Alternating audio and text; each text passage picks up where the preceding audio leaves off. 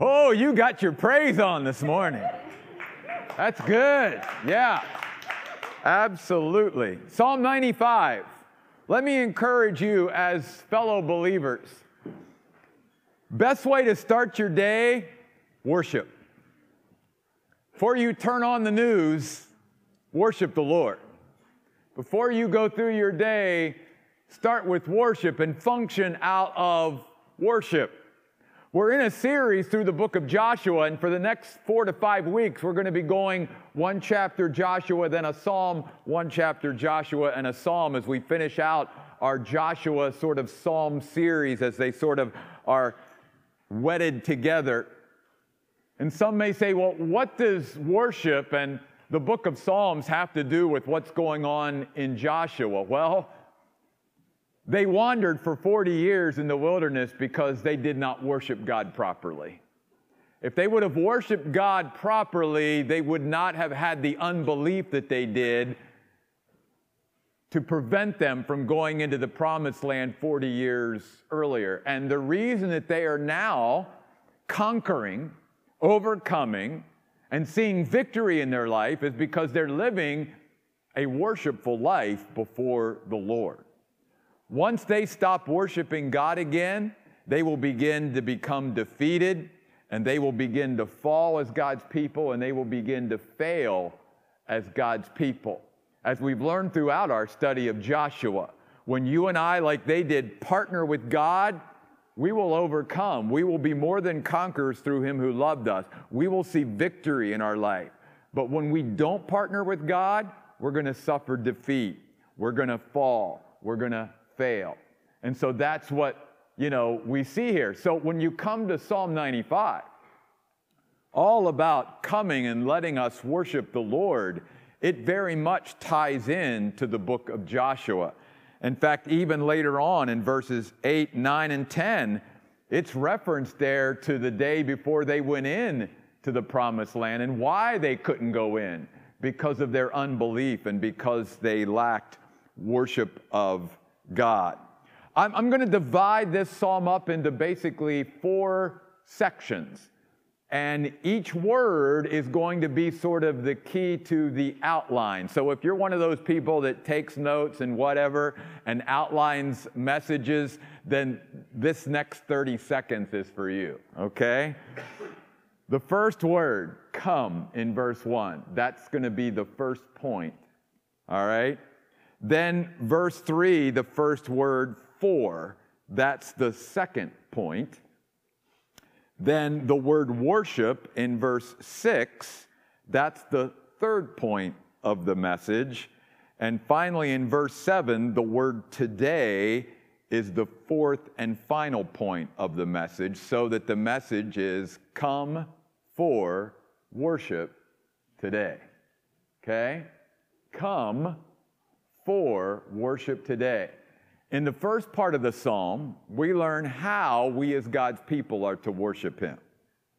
Then beginning in verse 3 with the word for, we learn why we should worship God. Then the word worship speaks to us about the attitude of worship, and the word today speaks to us about the warning of worship. Okay? Let's begin looking at the first 2 verses that I shared before our worship time today. Come, an invitation to worship. In fact, you see this word again in verse 6. Come.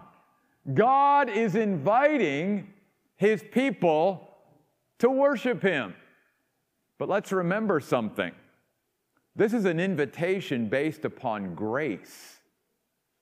Because to come to worship God means to come into His presence, to be near Him, to fellowship with Him, to commune with Him, to engage and experience Him. And in order to do that, we must remind ourselves that privilege, that honor, is because of the blood of Jesus Christ that opened up the way for us to approach God. You and I cannot approach God apart from the shed blood of Jesus Christ, who made a way for us to come into the presence of God and even worship Him. So the invitation itself is even a picture of God's grace. God is always inviting His people to come to Him. The great invitation of Jesus in the Gospel of Matthew chapter 11, "Come to me, all you who are weary and burdened, and I'll give you rest." The great invitation at the end of the book of Revelation, "All who are thirsty, come. All who hear and want to come, you come." The Spirit and the bride are saying, "Come." God is continually inviting people to come into His presence, but knowing that we've got to come God's way, which is through His Son, Jesus Christ. But then again, you'll notice these words to us. And I want to first talk about the object of our worship that we see here in the first two verses.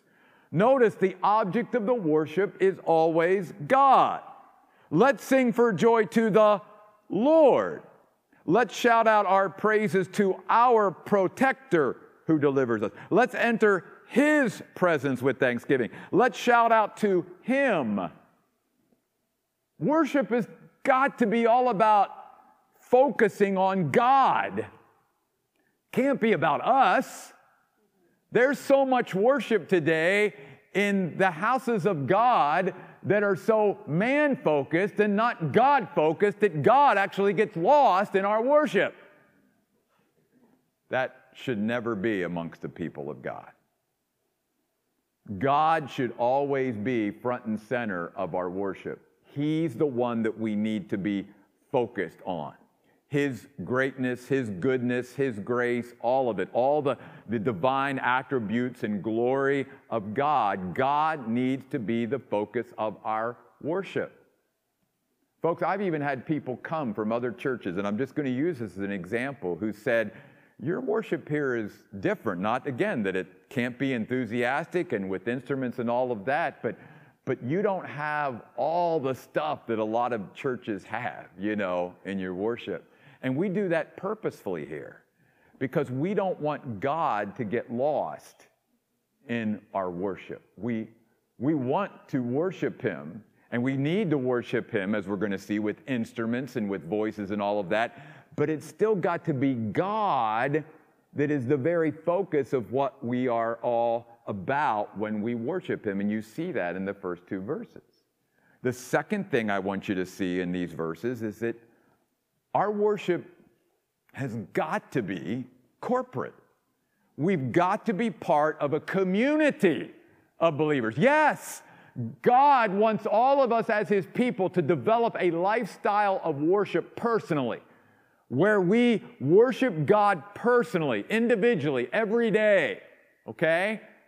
But God is also requiring us, commanding us, that it is part of our duty and responsibility as Christians, as God's people throughout the Old and New Testament, to come together in His designated sacred space, His houses of worship, and worship Him. Notice, let us sing for joy to the Lord. Let us shout out praises to our protector. Let us enter His presence with thanksgiving. Let us shout out to Him in celebration. You and I are not worshiping God properly as God's people if we're not faithfully coming together regularly and worshiping Him corporately as a community of believers. You can say all you want to about, I can worship God on my own. Yeah, you can, but that's only half of the responsibility. The other half is to make sure that you and I are in God's house on a regular, consistent basis, because God says it's very important for my people to worship in community with other brothers and sisters in Christ. And you see that very clearly in these first two verses as well. And then I want to talk a little bit more about what I shared before we worship. That you can't read these two verses and not see that God expects our worship to be expressive, to be enthusiastic, to be emotional with words like sing for joy and shout out praises and shout out to Him. You know, I grew up in Baptistic environment. And I'm not going to diss my Baptistic upbringing. There was a lot of good about that. But one of the things that many Baptists do is they saw what they considered to be the over-emotional worship over here, right? And like many times what we do as human beings is we respond by going too far the other way and taking all the emotion out of it, because we don't want to get too emotional. We don't want our Christianity to be too, feeling based. Well, yeah, we need to worship God in spirit and in truth, but you can't read the Word of God in God's instructions about our worship, especially our corporate worship when we come together, and not see that there's emotion there. There's feeling there, because that's what love is. If you're in love with anything or anybody, guess what? There's going to be feeling and emotion there. And if we're coming together as God's people and we're saying we're going to express to you our love, our adoration for you, then there better be feeling and emotion behind it, because if there's not, then there's no love there. There's got to be emotion. There's got to be feeling. There's got to be that sense that we are overwhelmed with being objects of the love of God. Our worship needs to be characterized by a genuine display of gratitude. In fact, 3 times in these first 2 verses, the word sing in verse 1, the word shout in verse 1, and the word shout in verse 2 literally mean to cry out. That's expressive. That's emotional. I shouldn't come into the house of God expressing my worship and go, yay, God. Especially when we live in a culture where we can go to sporting events and we can scream our guts out and we can lose our voices cheering for, a team or a family member or a friend or whatever, and then we come to the house of God and we shut it all down because somehow we need to, be, refined and dignified. There needs to be a little loosening up. And I love the fact that over the 12 years that we've existed at a church, we've grown in that area. We've grown from being those people that just sort of stood there on Sunday and just sort of sang and didn't express ourselves physically or, emotionally anyway. And we're getting there. We still need to grow in that, but we're getting there because I think for some of you, it's just breaking down your inhibitions. You're like, well, what is somebody going to say? Or don't worry about that. I love that David didn't worry about it, even though he got called out by his own wife. He was so overcome with the love and joy of God that he began to dance before the Lord. Oh, that we as Christians would stop worrying about what everybody thinks and just worship the Lord out of the fullness of our heart. It's exactly what the psalmist is saying. And can I say something else here? And I know I'm going to touch on a touchy subject here. There are many Christians that recoil when we start getting a little bit too loud in our worship. I'm sorry, do word studies on these things in the Hebrew language. You're not going to find anything other than loud. Shout. The word literally means to ring in your ear. So for you all that have trouble with it being a little loud, you're not going to like heaven very much. Because I'm telling you, when we get to heaven and you hear worship up there, it's not going to be this. No, it's going to be big. Big. Now, I realize at that point you're going to have glorified ears, so maybe you'll be able to handle it. And listen, I'm not saying that we get so loud that, we can't think or hear or whatever, and that we lose, again, the focus of God. But there's no doubt about it, God welcomes us to be enthusiastic when we come to worship Him. That's what you see in the words sing and shout. Cry out to God. Be so overwhelmed by who He is that we come wanting to express fully our love and adoration and appreciation for Him. And we're not going to hold back. We're going to let Him have all of it. And we're going to give it all to Him. And we might even be a little tired when we go home after being at church. Because we've been so engaged, with worshiping God that we might be a little worn out. That's okay. I think sometimes as Christians we forget that we're, in a sense, fortunate in many ways that we weren't part of the Old Testament. Because you want to talk about putting their all into worshiping God, they had to carry their sacrifices on their back to the temple. They had to be there and watch their sacrifice get slaughtered. There was blood flowing everywhere. The house of God wasn't this place where there was no action and no, loudness and no, smells that might have been a little off-putting and all of that, because you and I all know what blood smells like, and there was blood all over the place. It wasn't necessarily the cleanest place in the world or all of that. It was a place, though, where God was doing business with His people. And God is the same God today. He wants us to come to His house, not to make everything always so nice and neat and clean, but it's a place where we do business with God. And where our hearts and our minds are cleansed by being partnered with a holy God. And a God who loves us more than we could ever imagine. Okay, I think I've said enough about that. Let's move on to why we worship. Verse 3. For. Come. For. The Lord is a great God, a great King who is superior to all gods.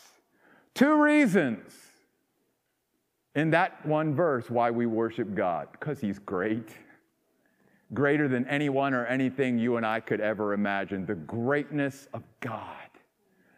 When you and I begin to think about our God and how great He is, we can't even go there, obviously, in our human finiteness. But we can begin through the Word of God especially, and through the Spirit of God that lives within us, to get in touch with the greatness of God. And by the way, the more, and I'll touch on this later, the more you and I exalt God, and the more we see the value and worth that we are. That's part of the problem today, is so many human beings don't even acknowledge God, much less worship Him properly. And that's why they don't see themselves of much value or worth, and they certainly don't see other people's human lives as of much value or worth, because it all starts with proper worship of God. The greatness of God. The sovereignty of God. He is superior. He's above. He is over all gods and all things and everything in the universe that He created. His greatness, His sovereignty. Then notice, He's the creator. The depths of the earth are in His hand. The mountain peaks belong to Him. The sea is His, for He made it. His hands formed the dry land. Then notice verse 6 at the end. He's our creator too. None of us would be here if it wouldn't be for God. We are His very special and unique design that the Bible tells us in Psalm 139, He knit together and fashioned in our mother's womb. Out of everything else that God could be interested in, He was interested in each of us so much that He literally designed us. He had a plan that He went from. You and I there's nothing about the way we look Our personality, our temperament, our abilities, our gifts, and all of that, that's accident or coincidence. It is all by the design of God, down to everything, including whether we have hair or we don't. What color our hair is, what color our eyes are, all of that. God, our Creator, designed us, gave us everything that He gave us, and He did it. That alone should elicit and inspire a lifetime of worship. We wouldn't even exist if God hadn't brought us into the world. Then, verse 7, another reason why we worship Him, He is our personal God. He's not just the big God of the universe that keeps everything going. He is our personal God. He wants to have a personal relationship with us. He wants to walk with you every day. He wants to just be the biggest part of our lives every day. He wants us to literally do nothing without Him and everything with Him. Our personal God.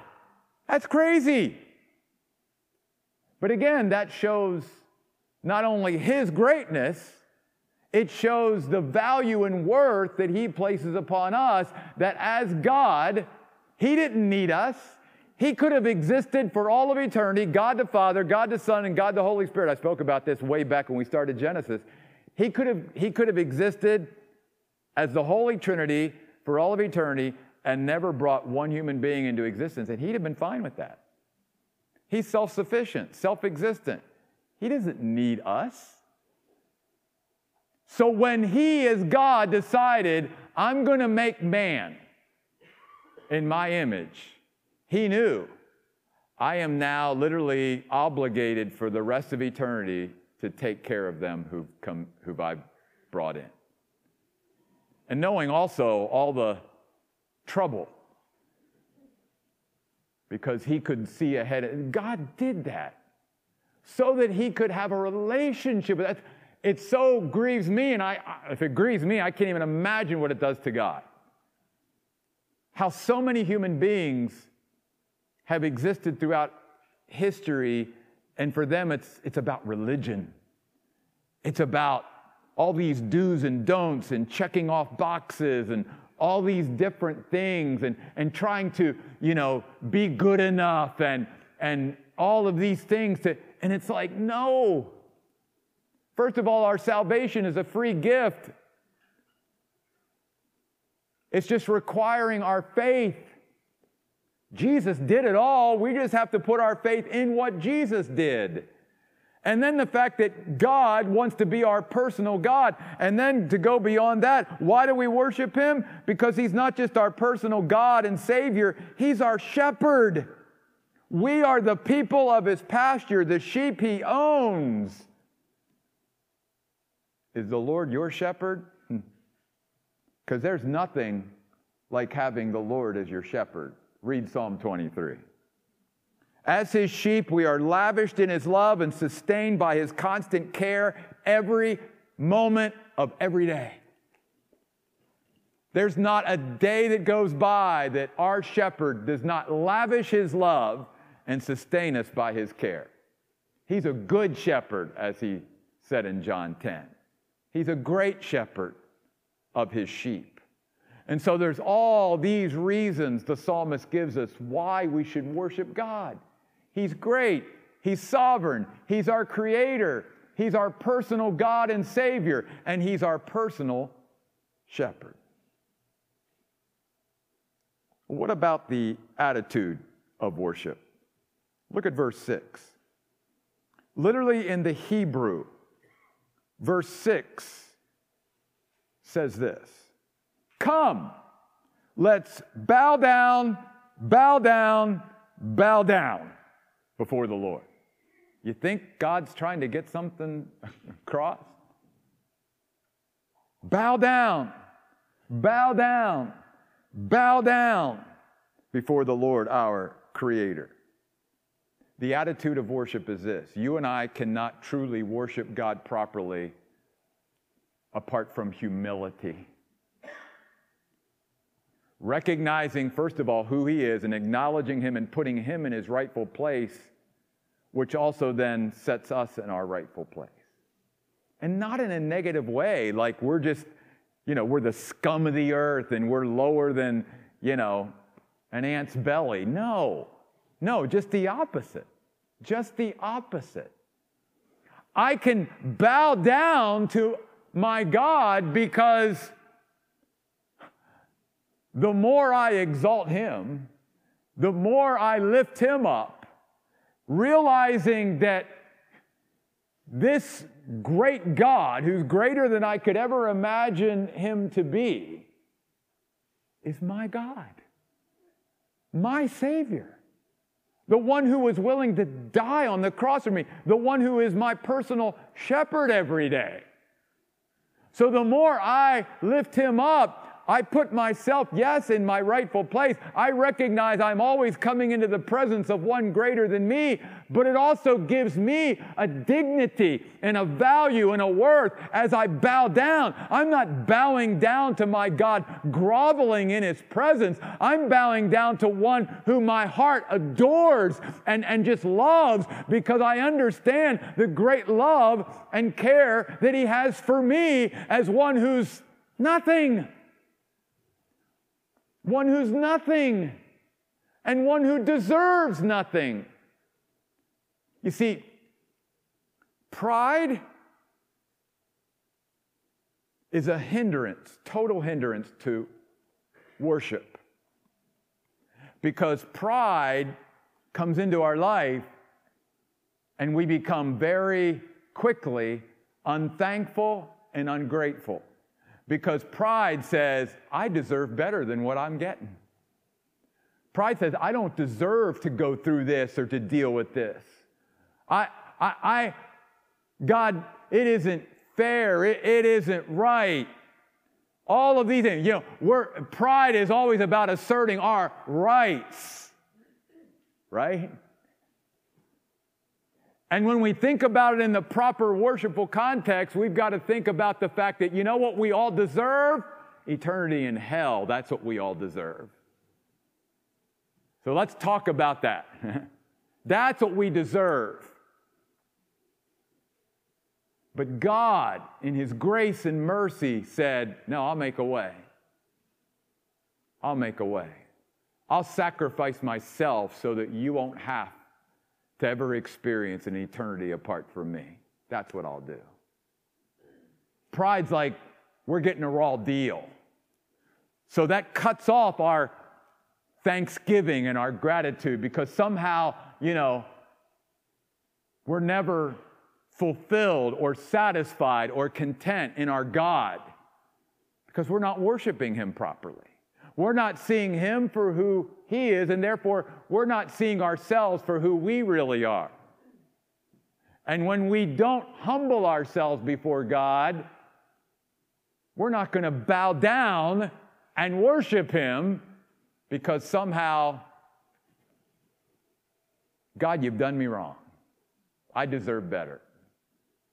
Where's my rights? And that's the world we're living in, even amongst those who call themselves the people of God. And it all goes back to improper worship. And that's why this so much ties into the book of Joshua. This is why this is so relevant even to preach on in a day and age like we're living in today. Because it's exactly the crux of what we need in this world today. God isn't being worshiped at all, which is why there's so much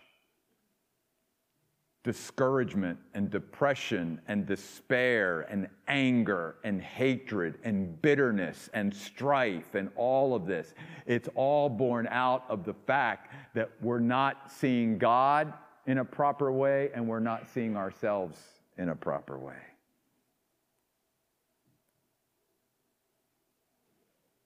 In fact, you don't have to turn there, but I just thought of this passage. It's a powerful passage. I want to read it to you. It's out of the Gospel of Luke, beginning in chapter 18, verse 9. Jesus also told this parable to some who were confident that they were righteous and looked down on everyone else. 2 men went up to the temple to pray, one a Pharisee and the other a tax collector. The Pharisee stood and prayed about himself like this: God, I thank you that I'm not like other people, extortionists, unrighteous people, adulterers, or even like this tax collector. I fast twice a week. I give 1/10 of everything I get. The tax collector, however, stood far off and would not even look up to heaven, but beat his breast and said, God, be merciful to me, sinner that I am. Jesus said, I tell you, this man went down to his home justified rather than the Pharisee. For everyone who exalts himself will be humbled, but he who humbles himself will be exalted. See, the way up in God's kingdom is down. The way up is down. Bow down, bow down, bow down. That's the attitude of worship. One final thing, back in Psalm 95, verse 7, the word today, the warning in our worship. Notice the psalmist says, today, if you would only obey him, literally in the Hebrew, if you would only move to his voice. We've talked about that phrase in the last couple of weeks out of the book of Joshua. He says, do not be stubborn or hard-hearted or unresponsive like they were at Meribah or at Massah.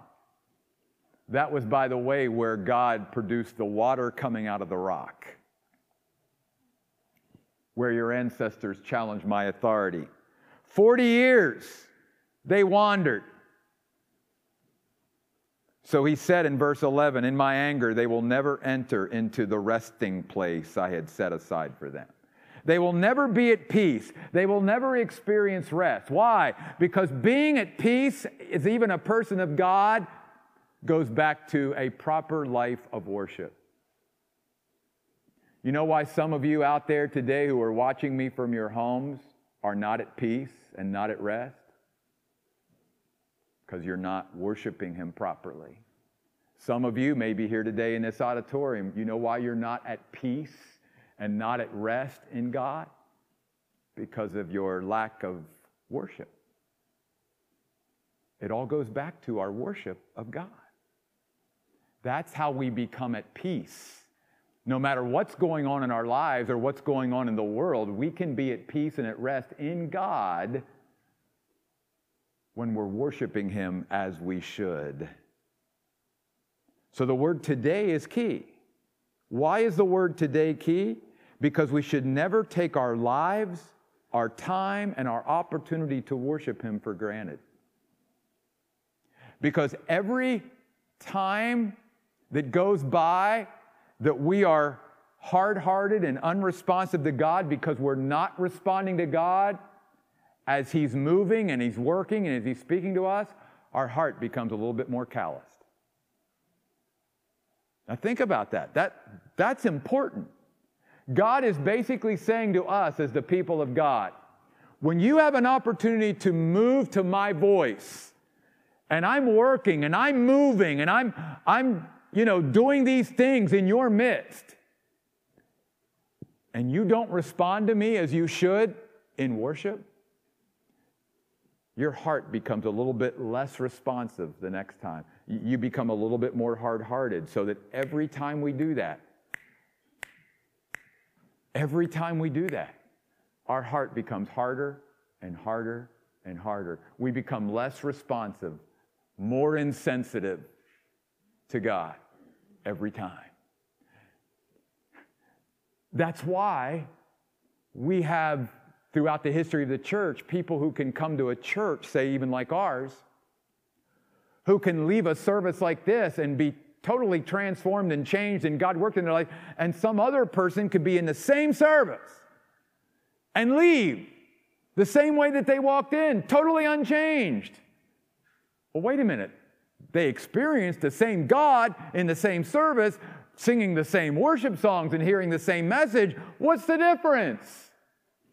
One responded and moved to the voice of God, and one didn't. And maybe it's because that one that didn't has been doing that for quite a while now, where God has been moving and working and speaking to them and whatever, and they just keep becoming more hard-hearted and more insensitive as time goes on, to where you could put them almost in any spiritual environment at all, and they're going to be unmoved and unresponsive no matter what they experience. Folks, that's a dangerous, very unhealthy place for us to get as God's people. Because worship is all about responding to God. That's what our worship is. Our worship is responding to who God is and what He's done, which again is why here at the Oasis, the pillars of our church are worship and the Word. And they do not compete with each other, they complement each other. The more we worship God, the more we are driven to the Word of God in order to know more about our God. And the more we get into the Word of God and know more about Him, the more we want to worship Him. Because we understand how great and awesome and amazing and loving and caring He is and what He's done for us. That's the healthy Christian life. So today, those of you at home, today, God's moving, God's working, God's speaking. But God leaves the choice up to us. Here in this auditorium, today. Because here's why. You put off today and you don't respond to Him today, it's going to be harder for you to respond tomorrow. That's what the psalmist is saying. If you don't respond today, it's going to be harder and harder to respond as time goes on, because our heart gets more hard and we become less sensitive and less responsive to God. Let's not miss this opportunity. Let's not take our life, our time, and our opportunities for granted. This may be the last Sunday service someone ever has. We don't know. I've preached a Sunday service, and by the next Sunday, I've done the memorial service for a person in our church. I might not be here next Sunday. God willing, maybe we all be gone. But I'm saying, don't take these opportunities for granted. Make the most of it by responding to God today. I'm going to ask our worship team to come. As they're coming and getting in place today, listen, I know that we all respond in our own way, and you can respond to God right where you're at, but as always, I just want you to know that you want to come here and maybe bow down before your God today. You do it. You do whatever God is moving, working, asking, speaking to you about. You just do it. Because that's what worship is. It's saying, God, whatever I'll follow. Maybe it's just, Lord, I'm just going to recommit myself to this song's all about surrender. I'm bowing down, God. I'm yours. I'm recommitting myself to being a living sacrifice, whatever you want from me, God, that whatever it is. But just use this time today to respond to God. Would you stand with me? Father, I pray today that whether we're in our homes, whether we're here in this auditorium or wherever we are, God, that we wouldn't miss the opportunity we have today to respond to you, God. We are your people, the sheep of your pasture.